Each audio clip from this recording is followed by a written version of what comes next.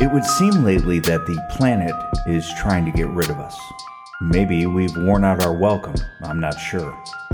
Wild weather, hot flowing magma beneath the Earth's surface, the atmosphere, rising oceans. But perhaps most worrisome is the amount of ever-evolving microbes and disease running rampant all over the globe. Diseases that infiltrate our bodies, find out what works, see what doesn't, adapt, and return with stronger friends. I'm not all doom and gloom. We've got time. We're just running out of it. And while it may not affect us or our children or their children, one day, the Earth, as it does from time to time, will say, enough.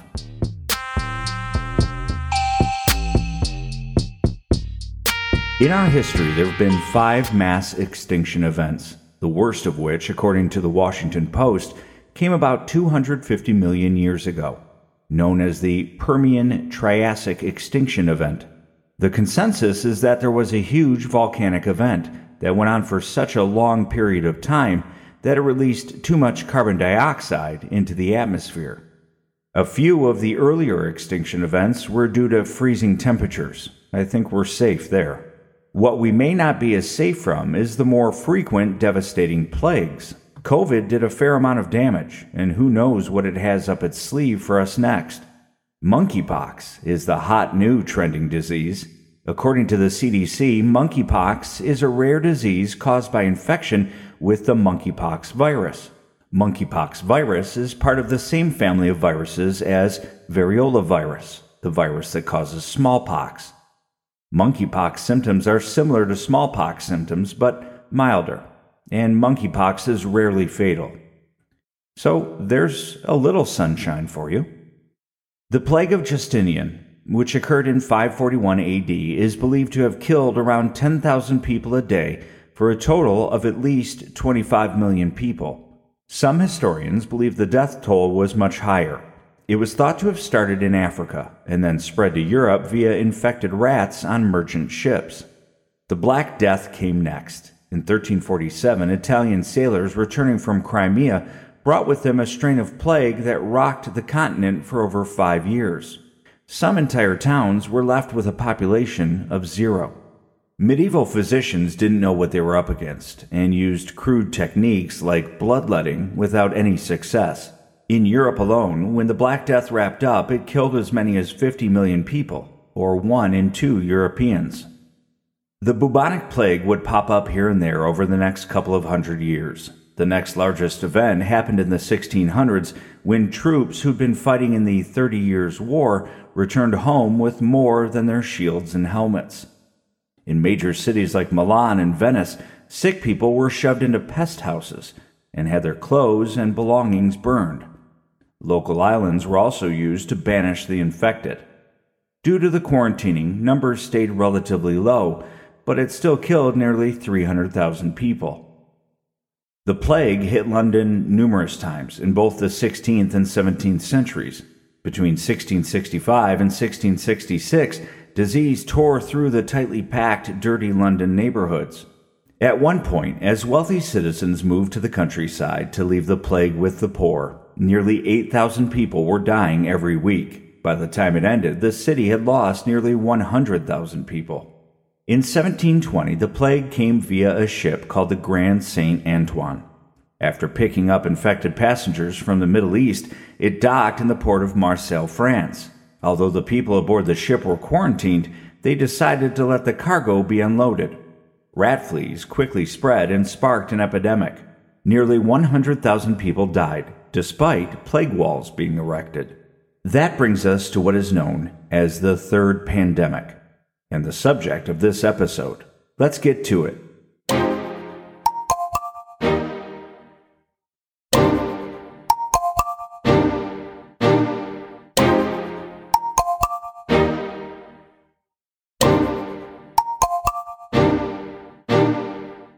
Episode 47, Disease on the High Seas. According to the World Health Organization, over 6 million people have died from coronavirus-related complications. The actual numbers are probably much higher. 1 million of those are here in the United States. First of all, that number was shocking to me. With the running totals not on the news anymore, I'd lost count of the number. Coronavirus is not the plague, or even a plague. Nowadays, thanks to modern medicine, plagues like the Black Death are not as big of a risk. COVID-19, like a plague, is an infectious disease. It also shares its origins from animals. COVID-19 is caused by a virus, however, where a plague is caused by bacteria. We were able to watch, almost in real time, as the virus spread from country to country. Death totals ticked by on live television as everyone hunkered down in their homes and scrambled to find toilet paper. It was the first time for a majority of the world that we'd experienced a pandemic or plague-like event. It probably won't be the last because, as a species, we're dumb. But that's a subject we can tackle at another time. The first two major plague pandemics began with the aforementioned Plague of Justinian and the Black Death. The third pandemic, as it came to be known, originated in 1855 in the Yunnan province of China. While the disease did the most damage in China and India, it slowly worked its way around the globe, eventually reaching all 6 inhabited continents.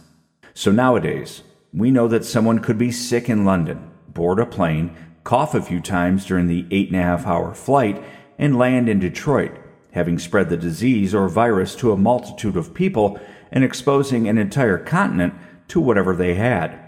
That virus in this story traveled nearly 4,000 miles in just a third of a day. But how did these plagues and viruses travel 120 years ago? Let's take a trip by sea and follow the bubonic plague as it makes its way to San Francisco. The Toyo Kisen Kabushiki Kaisha Company was founded in 1896. Their goal was to become a major player in the trans-Pacific trade. 3 ships were ordered from Great Britain. The first ship in the fleet was named the Nippon Maru. The 6,000-pound vessel was built in 1898 by Sir J. Lang of Sunderland. After starting service from Yokohama to San Francisco in 1899, the Nippon Maru was joined by its sister ships, the America Maru and Hong Kong Maru. The Nippon Maru was scheduled to leave the port of Hong Kong on May 21st. Newspapers in America listed the expected date of arrival as June 17th. In those days, steamships like the Maru were the only way to get mail, to immigrate, or send merchandise from continent to continent. The plague in Hong Kong reared its ugly head in 1894. That year, a total of 2,500 citizens caught the plague. Of those 2,500, 2,317 died, providing a nearly 93% fatality rate. By 1899, the number of deaths had gone down, but the fatality rate had gone up even higher. Out of 1,486 cases, all but 52 people died, giving us a rate of 96.5%. As the Nippon Maru sat in the port of Hong Kong, the third pandemic had already reached places like China, Japan, India, and Egypt. The numbers annually were small, and no one in the Americas worried that it would reach them. So on May 21st, 1899, the Nippon Maru left the port of Hong Kong and traveled 955 nautical miles to the port of Singapore. On May 24th, the ship left Singapore and began the 522-mile trip to Nagasaki, Japan. Before reaching Nagasaki, it was revealed that a sickness had broken out amongst the Chinese passengers crammed into steerage. On May 26th, one of the passengers died. When Japanese authorities learned of the issue, they held the Nippon Maru in quarantine at sea. Quarantine authorities boarded the ship, performed an autopsy, and attributed the death to the bubonic plague. All passengers in the cabin and steerage section were removed and taken to the quarantine station where they were bathed. Everything on board the Nippon Maru was disinfected. In those days, disinfected was a loose term and performed a variety of ways depending on which port you were in. Clothing was often burned. The interior of ships were scrubbed down and fumigated with a sulfur dioxide gas. A ship's ballasts may be emptied and its bilges disinfected. Quarantine authorities kept the Nippon Maru in quarantine for 7 days before shoving the passengers back on the ship and allowing it to leave port. The ship left Nagasaki on June 3rd and reached the port of Kobe, Japan, on June 6th. 2 days later, the Nippon Maru left nearby Yokohama, en route for Honolulu, Hawaii. The trip was 3,400 nautical miles and was supposed to take well over 10 days. Meanwhile, in Honolulu, employees of H. Hackfeld and Company expected to see the Nippon Maru on June 10th. They'd received no word of the holdup yet, and how could they have? Hackfeld was a business developer and importer of machinery and supplies for sugar plantations and an exporter of raw sugar. The company was a prominent business on the island and relied on ships like the Nippon Maru. By June 12th, people worried that the ship may have run into bad weather. On June 13th, now 3 days overdue, newspapers began to report that the ship may have been held up in quarantine. By the 15th, the prevailing theory was that the ship, running late, skipped Honolulu altogether and was headed straight for San Francisco. That may have been a wiser thing to do, as the 15th was also when a second Chinese adult fell victim to the plague. On June 16th, Honolulu newspaper headlines read, "Nippon Maru feared lost at sea." Finally, in the early morning hours of June 17th, the Nippon Maru, its black and yellow quarantine flag flying, appeared on the horizon and anchored outside the port of Honolulu. Quarantine officials weren't sure what to do after learning of the second death. The onboard ship's surgeon blamed the death on uremic convulsions caused by the toxic effects of accumulated waste products and inorganic acids and renal failure. A port physician named Dr. Day was sent on board the Nippon Maru and joined by a government physician named Carmichael. Fluids were collected and sent to a Dr. Alvarez, who quickly determined that the death was due to the bubonic plague. The 700 tons of merchandise and mail, along with Japanese and Chinese immigrants, would have to sit in quarantine for a while as they figured out what to do. A special meeting with the Board of Health was held. Mail from the ship was eventually allowed to be delivered to the citizens of Honolulu, but the passengers would need to be moved and the cargo disinfected. A steamship called City of Columbia was brought around to the port, and the passengers from the Maru were transferred on board. Clothing was removed from all 217 steerage passengers and 8 cabin passengers. While they waited for their clothes to be disinfected, they were given Japanese kimonos to wear. During the board meeting, the length of quarantine needed for the Nippon Maru was discussed. One doctor in attendance was quoted as saying, "It would be almost criminal for the steamer to take the chance. If they leave this port without being quarantined and the plague gets a good start, the steamer will be transformed into a floating morgue." On June 19th, the body of the Chinese man was burned aboard the Nippon Maru. By the following day, the Nippon Maru was deemed fit for travel. No one believed that the bubonic plague could thrive in cleaner locations. Honolulu at the time was an orderly, maintained city, and certainly the continental United States would not be in danger. There was concern among some of the citizens of Honolulu, however.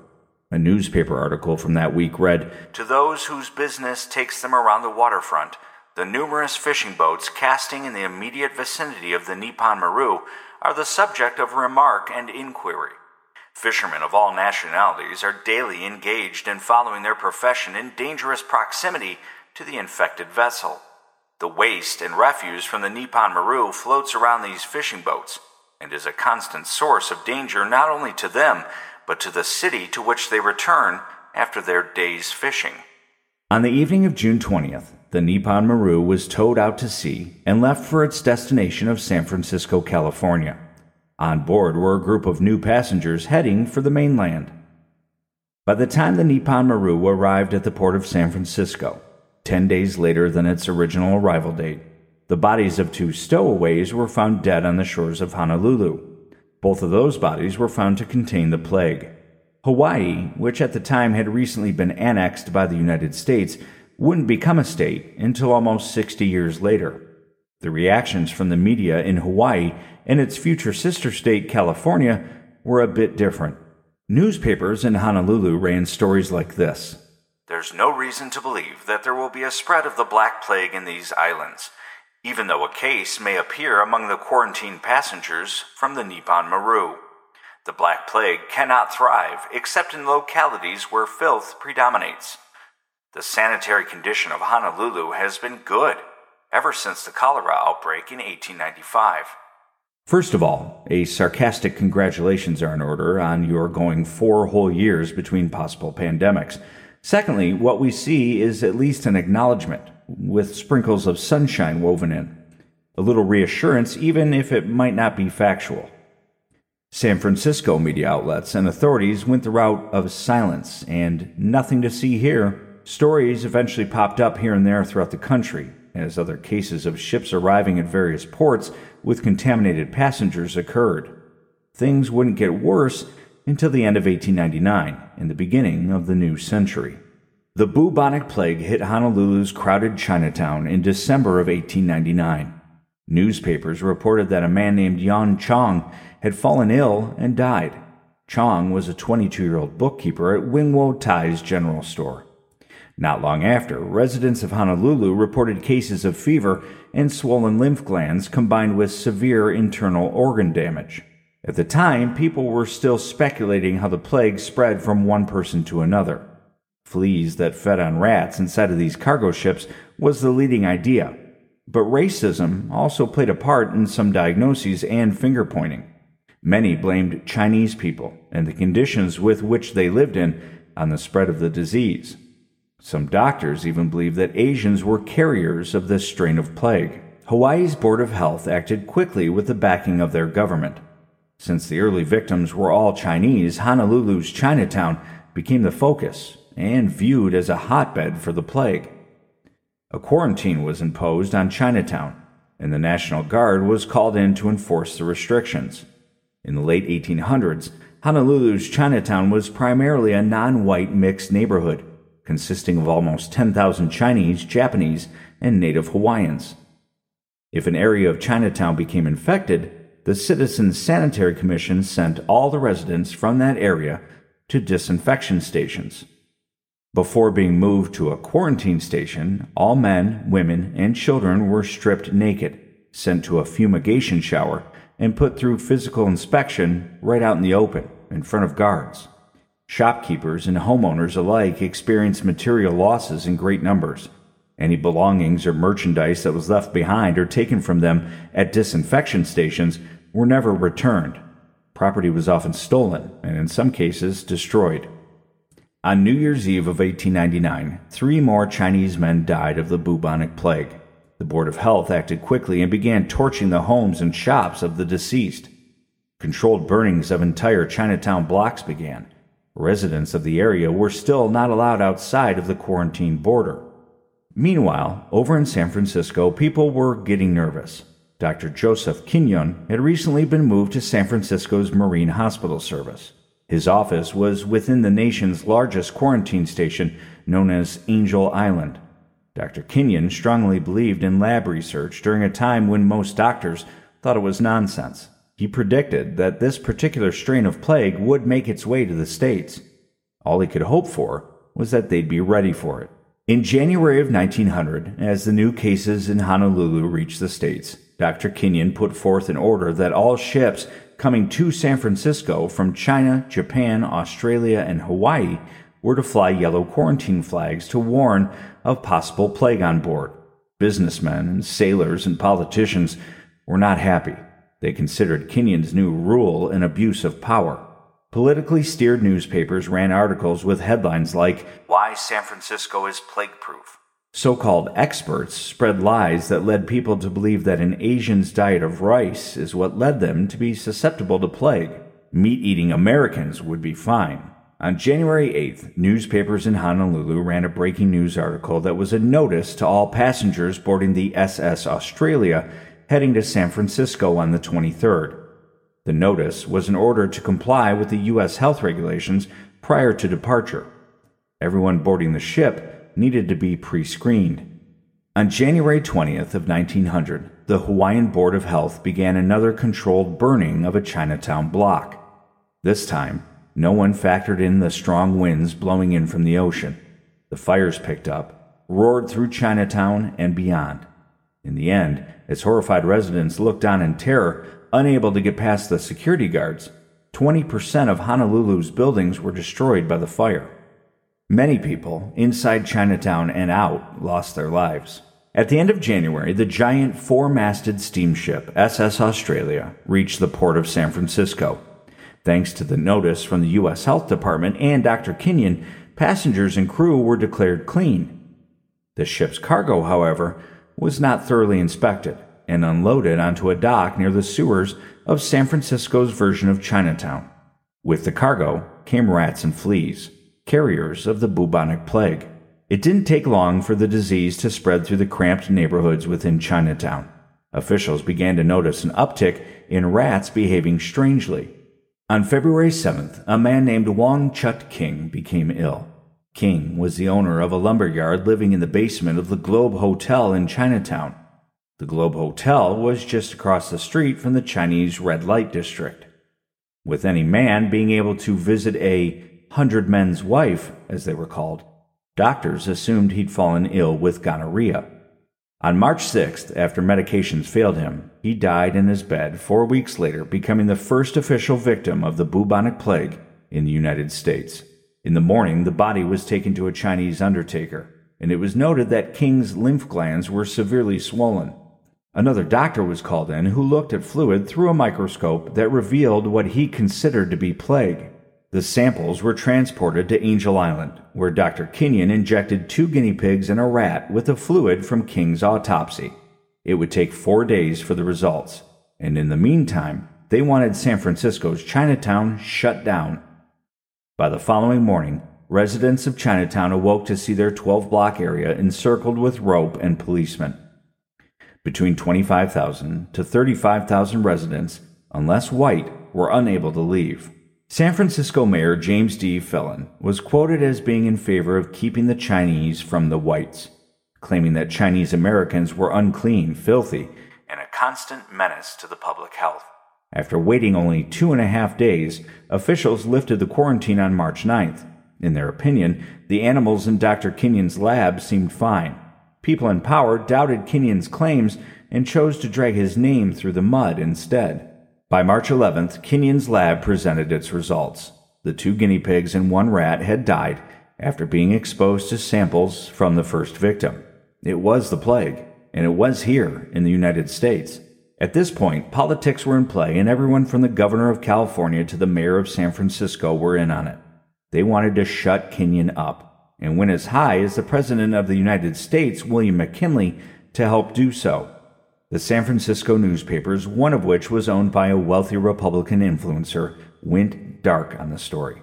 Anything printed regarding the bubonic plague being in the United States was only run to make fun of and discredit Kenyon and the so-called doctors and scientists who believed it to be plague. Instead of restoring the quarantine, the Board of Health went door to door throughout Chinatown in order to disinfect it. Property was taken and burned, and violence was used by policemen. Chinese people were scared and began hiding their sick family members. By March 13th, a 4th lab animal, a monkey, had died and tested positive for plague bacteria. Dr. Kenyon was rewarded by being transferred out of the city, but his work and results were already making it to medical journals and newspapers outside of California.